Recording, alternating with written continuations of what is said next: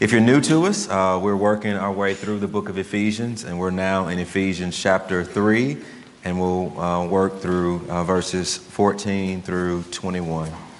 If you have your Bibles, I give you a few moments to turn to it, and also, if you have a Bible, just keep your hand there.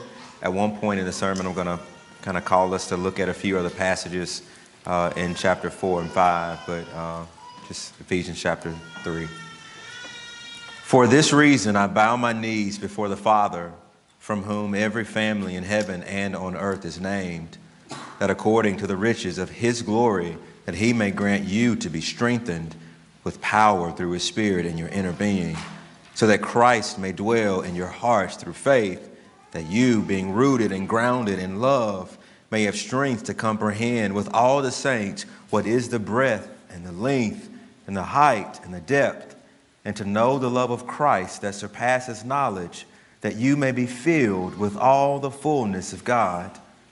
Now to him who is able to do far more abundantly than all that we can ask or think, according to the power at work within us, to him be glory in the church and in Christ Jesus throughout all generations, forever and ever. Amen. Amen. Let's pray. Our Father and our God, we ask now that you would bless us. Holy Spirit, we pray that you would meet with us. Lord Jesus, we pray that you would be exalted amongst us, and that as we listen and preach and pray and worship, that you would bless us. That if you do not empower our hearing, we listen in vain. If you do not empower my preaching, I do it in vain. And so, Jesus, we need you now to speak with and commune with your people, that your name might be exalted. Amen. So there's one major rule in real estate. It's number one rule, that when you're selling a home or valuing a piece of property, that location, it matters. That the what, or in terms of the value of the home, is uniquely tied to where it's located. That is inescapable. I want to make the case to you this morning that our passage, in my opinion, functions the same way, that before we get into what it is and how it's functioning, you have to see where it's located. The location of this passage is remarkable. That if you've been with us, then you know where we've been in Ephesians 1 and 2 and 3. And if you haven't, I want to jog your memory. Notice in Ephesians 1, 2, and 3, Paul begins with, "Blessed be the God and Father of our Lord Jesus Christ, who has blessed us with every spiritual blessing in the heavenly places, even as he chose us in Christ before the foundations of the world, that we should be holy and blameless." Even before the foundations of the world, that we should be holy and blameless. Yep, your Father did that. That in love, he predestined us. He's adopted us into the family of God. And we are co-heirs with the Lord Jesus Christ. That we've been sealed, according to Paul, by the Holy Spirit, who is the down payment and our hope for all things to come. The Lord Jesus has done this. And what were we doing? Paul says, "And you were dead in your trespasses and sins, in which you formerly walked, after the way of the world, following the prince of the power of the air, who is now at work in sons of disobedience. You were by nature children of wrath," is what God says. "But God, being rich in mercy, for the love with which he loved us, even when we were dead, he made us alive in Christ Jesus.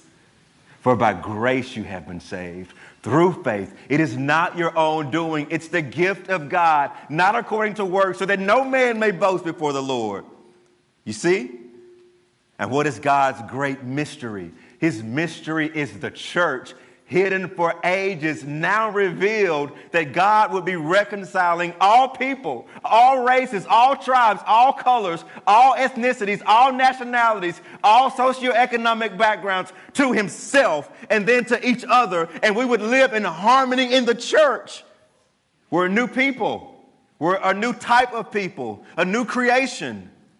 This is all that God has done. And notice, there was very little of what you need to do in the first 3 chapters. It was all God has done it, God has done it, God has done it.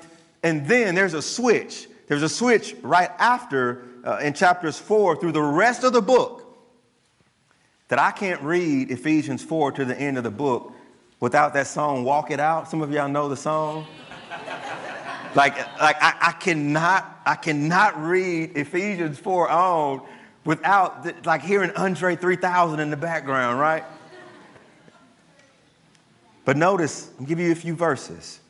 Ephesians 4:1, I therefore, a prisoner of the Lord, urge you to walk in a manner worthy of the calling. Ephesians 4:17, now this I say and testify in the Lord that you must no longer walk as Gentiles do. Ephesians 5 verses 1 through 2, therefore as imitators of God, as beloved children, walk in love as Christ loved us and gave himself up for us.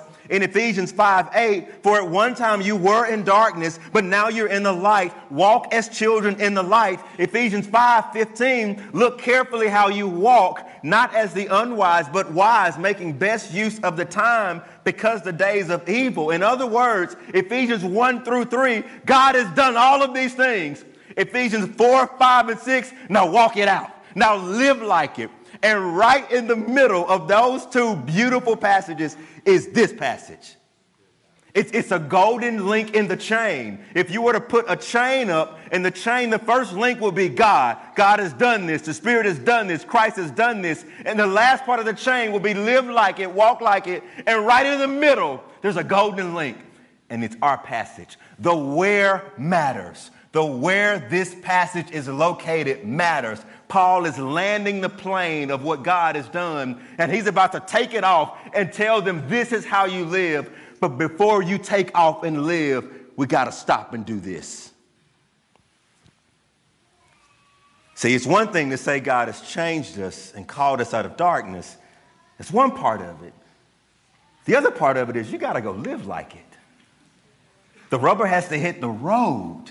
He's called you out of darkness, and now he says, go walk in light. How in the world can people who've lived 20, 30, 40, 50 years in darkness, does God think that just meeting Jesus in this one experience is going to change the rest of their lives? Can they really change? I think that's what's behind the prayer. Can the people that you have saved really, really live like this? Can they do this? Maybe that's you this morning. And you have besetting sins that are eating you alive. And you're wondering, can I change? Maybe you're parenting children and you're wondering, can they change? Maybe you're in a marriage and it's really tough.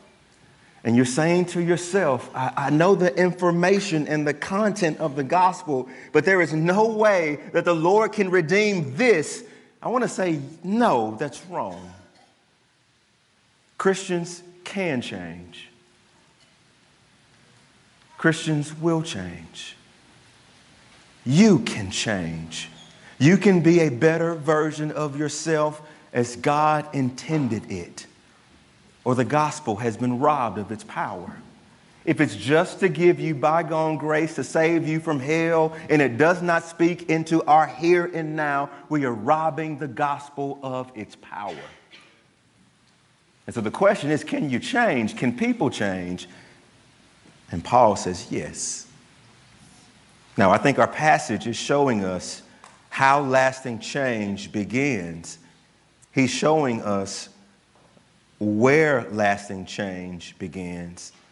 And he's showing us when this change will begin to happen. The first thing is how does lasting change begin? It begins with prayer. That if you notice Paul's model, he's modeling something for us. He's preached the gospel to the church in Ephesus when he went to Ephesus in Acts. And they responded with faith and repentance. And then he's writing them this letter from prison. And notice how he starts. The first 3 chapters of Ephesians, he does not start with conduct. He starts with what God has accomplished already for you on the cross. He starts there. And after he gets with all God has done, Then he falls to his knees, and then he prays to the Father in heaven, from whom every family in heaven and on earth is named. He's praying to the Father who has engrafted people from every nation and tribe and tongue and ages to himself. And we are now one family in Christ. He says, I bow before that Father and pray. Though I am in prison and I can't come and see you, I am not in prison from talking to my Father. And so Paul drops to his knees to pray. Before he says a word to them about what to do, he drops to his knees to pray. Now, why would he bow his knees here? I think on the one hand, it's reverence or gratitude for chapters 1 through 3. God has done some amazing things. And Paul is floored. He is enamored, so much so that in a prison cell, he bows to his knees in reverence. One of my favorite scenes in Lion King is one of the first scenes. And Mufasa and Sarabi, they've had a son, and that son is Simba. And they're just kind of glowing over their son. Mufasa's kind of walking out on Pride Rock with his chest up, and the wind is blowing, his mane is running. And then you see all these other animals galloping. You see zebras and giraffe and elephant. You see birds flying and ants crawling. And all of these animals make their way to Pride Rock. And then Rafiki, the little, what is he, a monkey? He kind of walks through and he goes and gets Simba, and he takes Simba and he puts him and he presents him on the corner of Pride Rock before everybody. And all the animals, they just do this right here, right? They just bow right there in front of this new king. Now, here's the thing. Simba's done nothing yet. He's done nothing. And yet the whole animal kingdom knows that our king has come, and they bow. That's what's happening in our text. Paul knows that Christ has done something. He knows that royalty is in his midst. He knows that he's been adopted into the household of God, that God's promises are grand and yes and amen in Christ. And so he bows his knees in worship. But I don't think he's only bowing because of what God has done. I think this need for future grace, I think he feels that. You see, because of where this prayer is located and because of what Paul is about to call them to do, he's going to call people who have been racist and living separate lives. He's going to call them to unity. He's going to call people who have been stealing and not working honest jobs to get a job, not just to make money for you, but to give to other people. He's going to be calling people who are using corrupting speech in and among their culture to not do that. He's going to be calling husbands who have lorded authority over their wives to stop doing it, to lay down your life and die. He's going to be calling wives who want to usurp their husband's authority. He says, no, honor and respect him. He's about to put some hard commandments on people, and he knows, oh my God, this is going to be hard. It's going to be hard. We don't just need bygone grace that saved us from sin. Lord Jesus, we need grace now to empower and infuse our obedience. So therefore, this gratitude of what God's done in the past and this sense of dependency for future grace, these things are colliding right here, and the Apostle Paul drops to his knees to pray. Now, you might not think that these two feelings can coexist, right? This gratitude and fear, or this gratitude and need. But there's an organization in Florida that studied this phenomenon with prisoners. That prisoners who have been incarcerated for 10, 12, 20 years. And they particularly work with people who they think are falsely accused. And after they've interviewed person after person, they ask them, how do you feel about being released? And on the one hand, these prisoners are ecstatic. I get to go home. I get to be free. I get to work. I get to walk around and not have these people telling me when to eat and when to go to the restroom and when to go to sleep. There's joy, but every single prisoner to the man also expresses fear.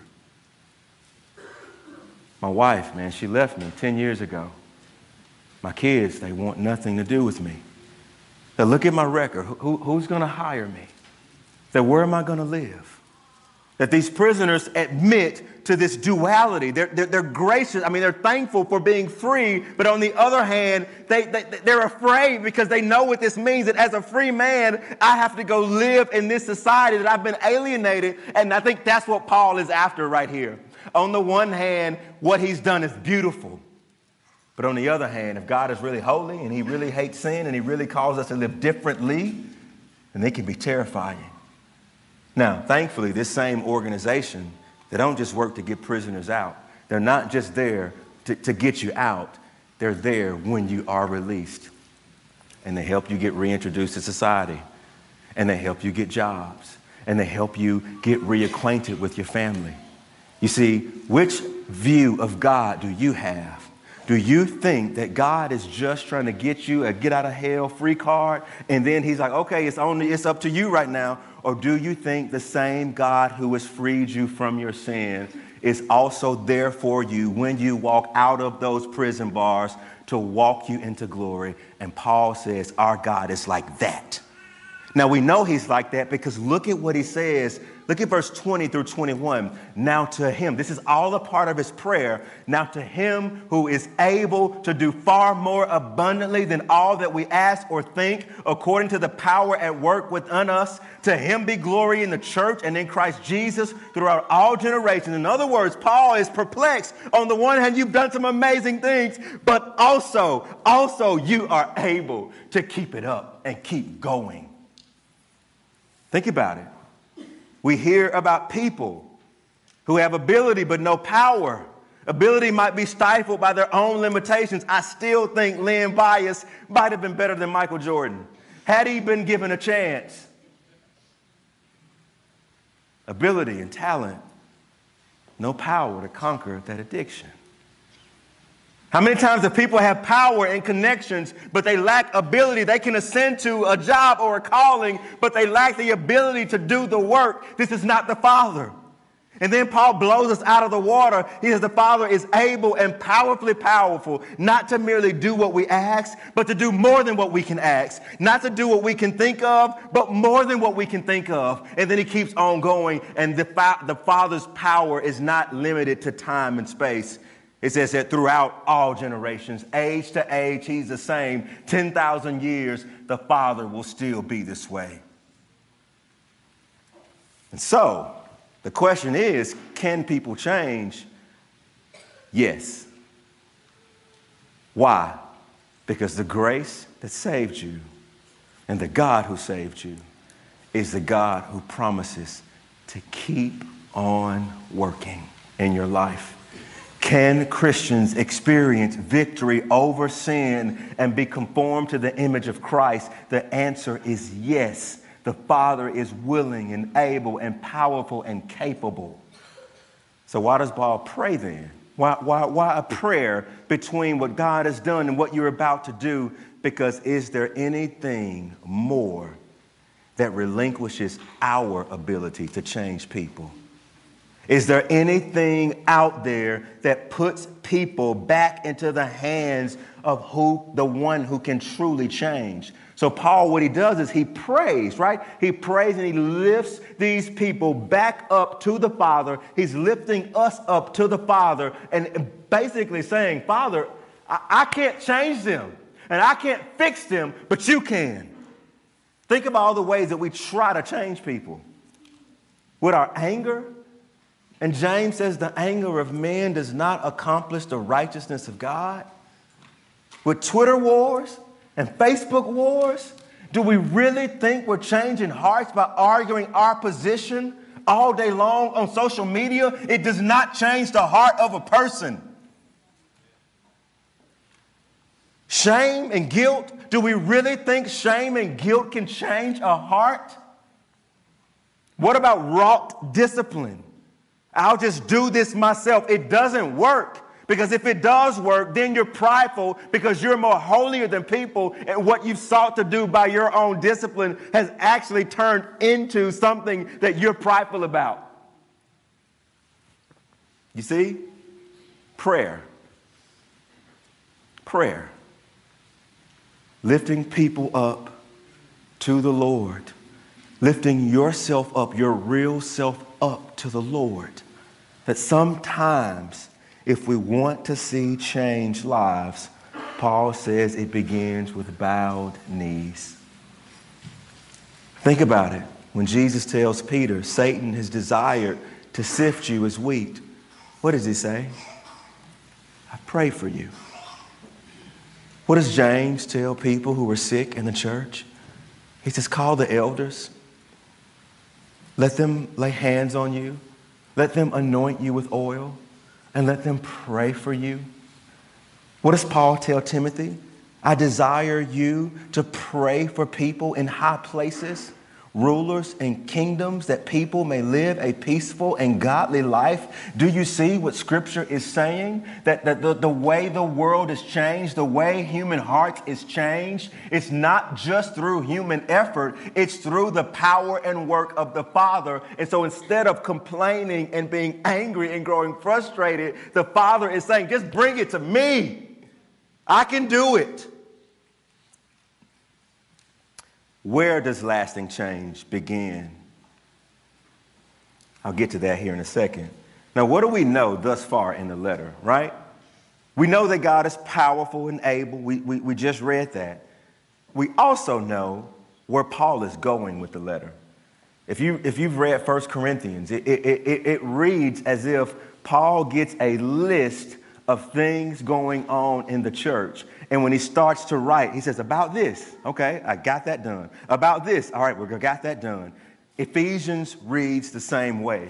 In Ephesians 1:15, Paul says, for this reason, because I have heard of your faith in the Lord Jesus and your love towards all the saints. And so there's communication happening with somebody on the outside, and they're relaying to Paul what's happening out there. And so when he pens his letter, he already knows what's happening in the church. And so right here, he already knows that they're not loving their wives correctly. He already knows that there's division in the church. He already knows that there are thieves in the church. He already knows these things. And you would think, knowing that God is powerful and able and far more willingly and abundantly to do more than we could ask or think, and where he's about to command them, you would think that Paul would say, I'm praying. I'm praying that you would be a better husband. I'm praying that you would be a better wife. I'm praying that you would get a job. Read this prayer. He hits this Allen Iverson crossover on us right here, right? We think he's going to go this way and kind of pray for outward conduct. And he crosses us back over and says, no, I'm praying for something deeper. Notice what he says. You know where he's going to go with the rest of the letter. And notice what he says when I pray. For this reason, I bow my knees before my Father. Look at verse 16, that according to the riches of his glory, he may grant you to be strengthened with power through his Spirit in your inner being. Whoa. Wait a minute. You about to tell me to do some outward things, but that's not what you're praying for right here. You're praying for the inner being. Now, why would Paul say that? Why would he juke us that way and start praying with the inner being, the inner man? Why not start with, Lord, help them with their tongues, help them with their behavior, help them with their hands? Why does he go inner first? It's not that those future outward behaviors he will call them to are not worth praying for, but he's letting us in on a profound truth. The only way we will do the outward things that Paul is going to call us to is if the inner man and inner woman is strengthened. The gospel goes inside out. He is not just about behavior modification. He is about behavior transformation that flows in the heart first. Because if God has the heart, he has the rest of you. If he has the heart, he has all of you. And so Paul does not pray for these externals here. He prays right here. Lord, strengthen their inner man. Now, what is he talking about, this inner man stuff? He uses this phrase 3 times. He uses it in the passage that Anthony read in 2 Corinthians. Our outer man is wasting away, but our inner man is being renewed day by day. You hear that? Outer man, inner man. He uses it in Romans 7:22. I delight in the law of God in my inner man, but I see in my members another law waging war against the law of my mind. And notice how he equates the mind with the inner man. And so in the Hebrew mindset, there was a twofold division of a person. That God formed Adam out of the dust of the ground, and the Lord God breathed into him, and the scriptures say he became a living soul, a living being. And so when we talk about being alive in the inner man, according to Paul, it's our minds and our hearts and our wills and our affections. Now there's an outer man, and the outer man is your body, right? It is your eyes. It is your members, as Jesus and Paul would also say. And so here's the beautiful thing that Paul is saying in 2 Corinthians. Your outer man is wasting away, but your inner man is being renewed day by day. What is he saying? You're going to grow old, and you'll lose your balance. I just visited one of our members who's a senior citizen, and she's been falling a lot lately. And she knows the outer man is wasting away, but the inner man is being renewed by the grace of God day by day. You can die, that you will lose your sight, and you will lose your hair, and we will lose our hearing, and we will lose our sense of taste, that our bodies are wasting away, but there is a part of us that can be renewed day by day. We can age gracefully, says Paul. This is what Peter is after. He says, women, do not adorn yourself with external beauty, with the braiding of hair and fine clothes. He says, the beauty is the inward of the posture of the heart. You see? And so Jesus would say things like, if your eye is clean, then your whole body is clean. If your eye is dark, then your whole body is dark. What is he getting at? He is saying that we believe in a twofold distinction, the outer man, and we believe in members. That Jesus says, if your right eye causes you to sin, gouge it out. It's better for you to enter into heaven without a member than to burn in hell. What is he talking about? That eye, your eyes that we can use to lust, or your hands that we can use to steal, or your tongues that can be set afire in James and just run amok on a lot of stuff. He's saying that, look, that's the outward stuff, the members. And there's a correlation between what we do outwardly with what's going on right here. You get it? That the real problem with a snappy tongue is not your tongue. It's your heart is snappy. The real problem with lust is not the eyeball and the eye socket, but your heart is lustful. The real problem with stealing is not your hand that's just doing it automatically, but there's a thievery there in your heart, right? That's the point, that the real problem is not out here. The real problem is right here. And so when Paul says, I pray that your inner man would be strengthened, why does he say that? Because if this inner man, or if our hearts and our minds are in a line and strengthened by the grace of God, then you know what God has? He has everything else about us. You get it? Where does real change begin? It does not begin with behavior modification. Amen. It begins with inward heart change towards the Father. Now think about all the ways in which we want people to change and how we bring it about, right? That if we see someone who loses their temper, we quickly run, hey, don't lose your temper. Count to 10 and don't lose it. And you know what we're never getting at? We're never getting at what's controlling you? What's under that? If somebody is an alcoholic, we want the outward, don't drink and don't do these things. And those are good external things. But the question beneath it is, what are we numbing? What are we running from? What are we running to? You see how it works?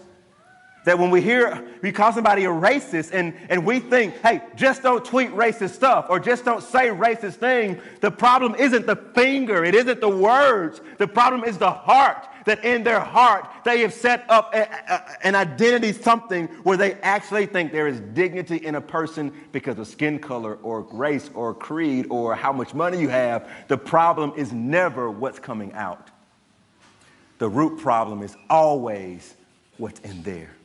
That you don't see people created in the image of God, given dignity and worth regardless of how they look, regardless of where they're from, regardless of how much money they have. And your race or my skin color is not superior to any others, that we're all created in the image of God. And because of that, there is equal dignity and worth right there. You get it? It's not what's coming out that's the problem. It's what's in here is the problem. It's like that with every single sin that we commit. It's always a heart issue before it is a behavioral issue. And so Paul says, I want your hearts. That's what I want. Because if God has your heart, he has your tongue.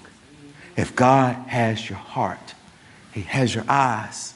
If God has your heart, he has you being in a place of compassion. If God has your heart, he has your conduct in your home with how you treat your wife.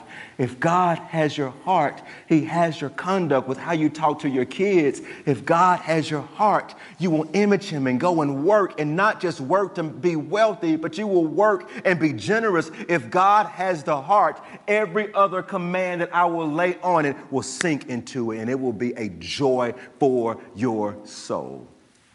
That's why he prays for the heart first, because that's where real and lasting change begins. The last question is, when will lasting change happen? When God's abundant love floods you in the innermost part of who you are. When his love floods it, and it drives stuff out that shouldn't be there. Now, up to this point, we've talked about God's ability, his abundant resources that he has at his disposal. But how do we know that we won't have this I don't know if you kept up with what happened when Puerto Rico was ravaged by the storm. But there were two stories that were on CNN, and one was about the 10,000 shipping containers that were just stuck at the port. And they were just there. Clothes, food, medicine.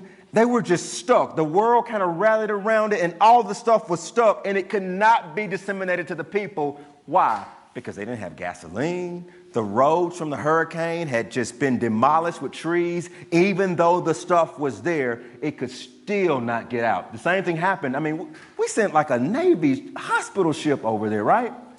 And did you read the story? 3 weeks in, no one has still been treated.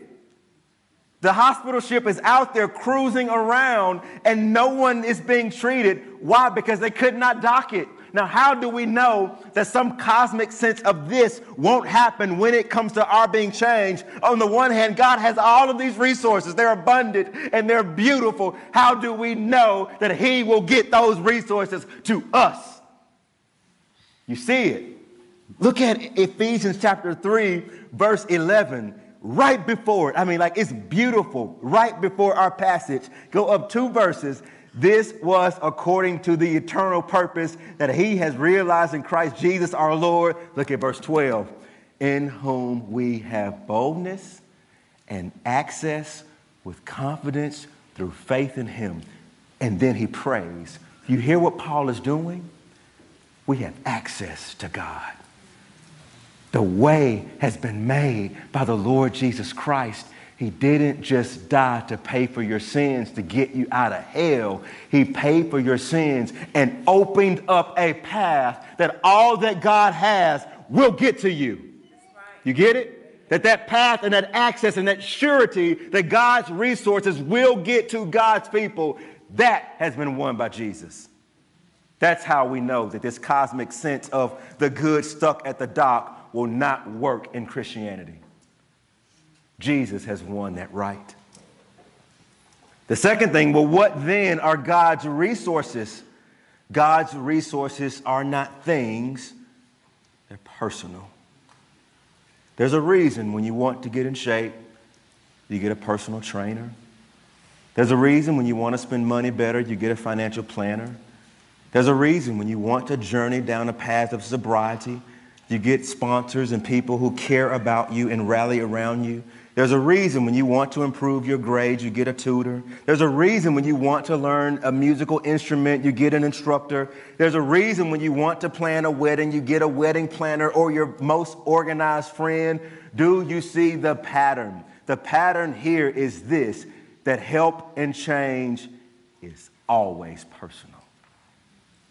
Always personal. And here is the promise that God has made. How will God strengthen your inner man, Christian, that your outward behavior would change? Look at what Paul says. According to the riches of his glory, that he may grant you to be strengthened with power through his Spirit in your inner being.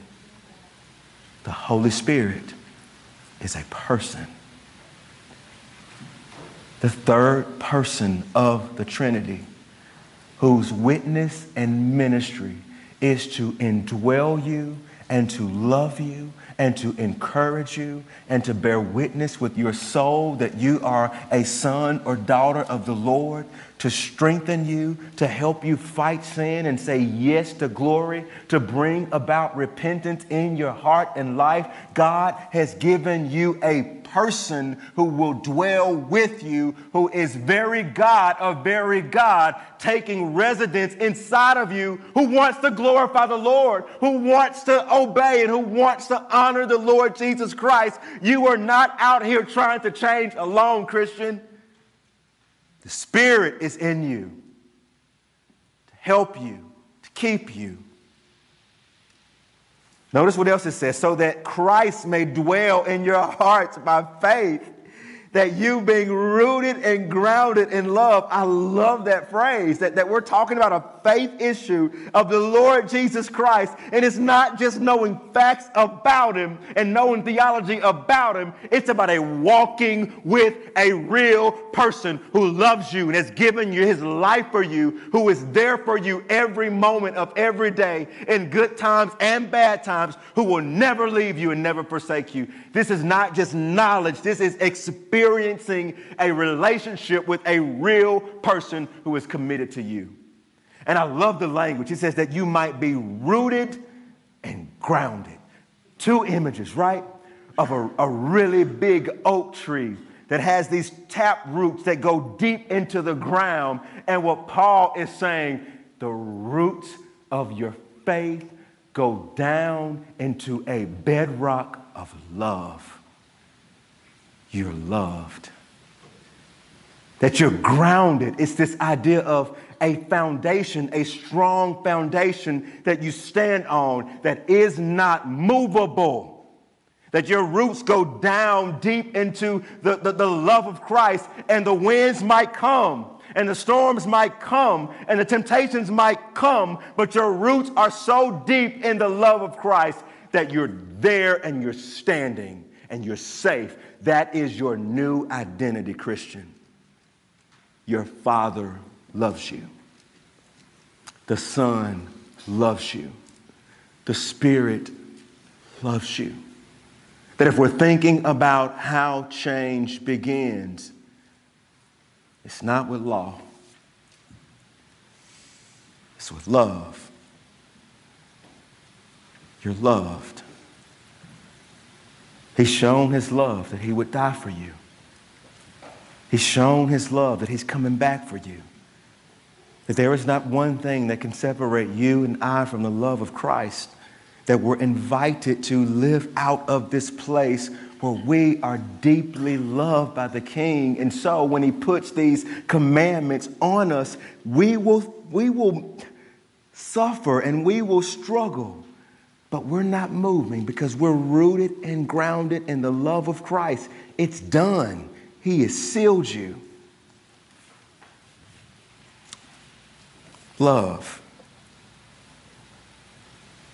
Change happens when love shows up.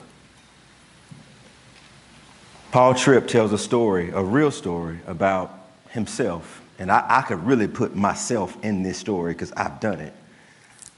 But he tells a story about coming home from work one day and on his way home. He's worked a long day, and all he thinks about is his couch and comfort. And so in his mind, he said, man, I just cannot wait to get home. I've worked hard. I just want comfort. I'm going to go and sit in my couch, and I want comfort. And I want my kids to rush and meet me at the door and kiss me. I want my wife to have the house clean. I want dinner to be done. All I want is comfort. And he walks in, and it's the exact opposite. No one greets him at the door. The house is a mess. The kids are fighting. No homework is done. And the food is not being cooked. And he loses it. I mean, he loses it on everybody. And he says, you know what? I gotta repent and redo it. And he says, how should this have played out? He said, on the way home, I should have heard and felt the God of comfort assaulting me. And had I listened to the Spirit would have shown me that when you worship comfort, it does not make a good God. That look how worshiping comfort made you treat your family.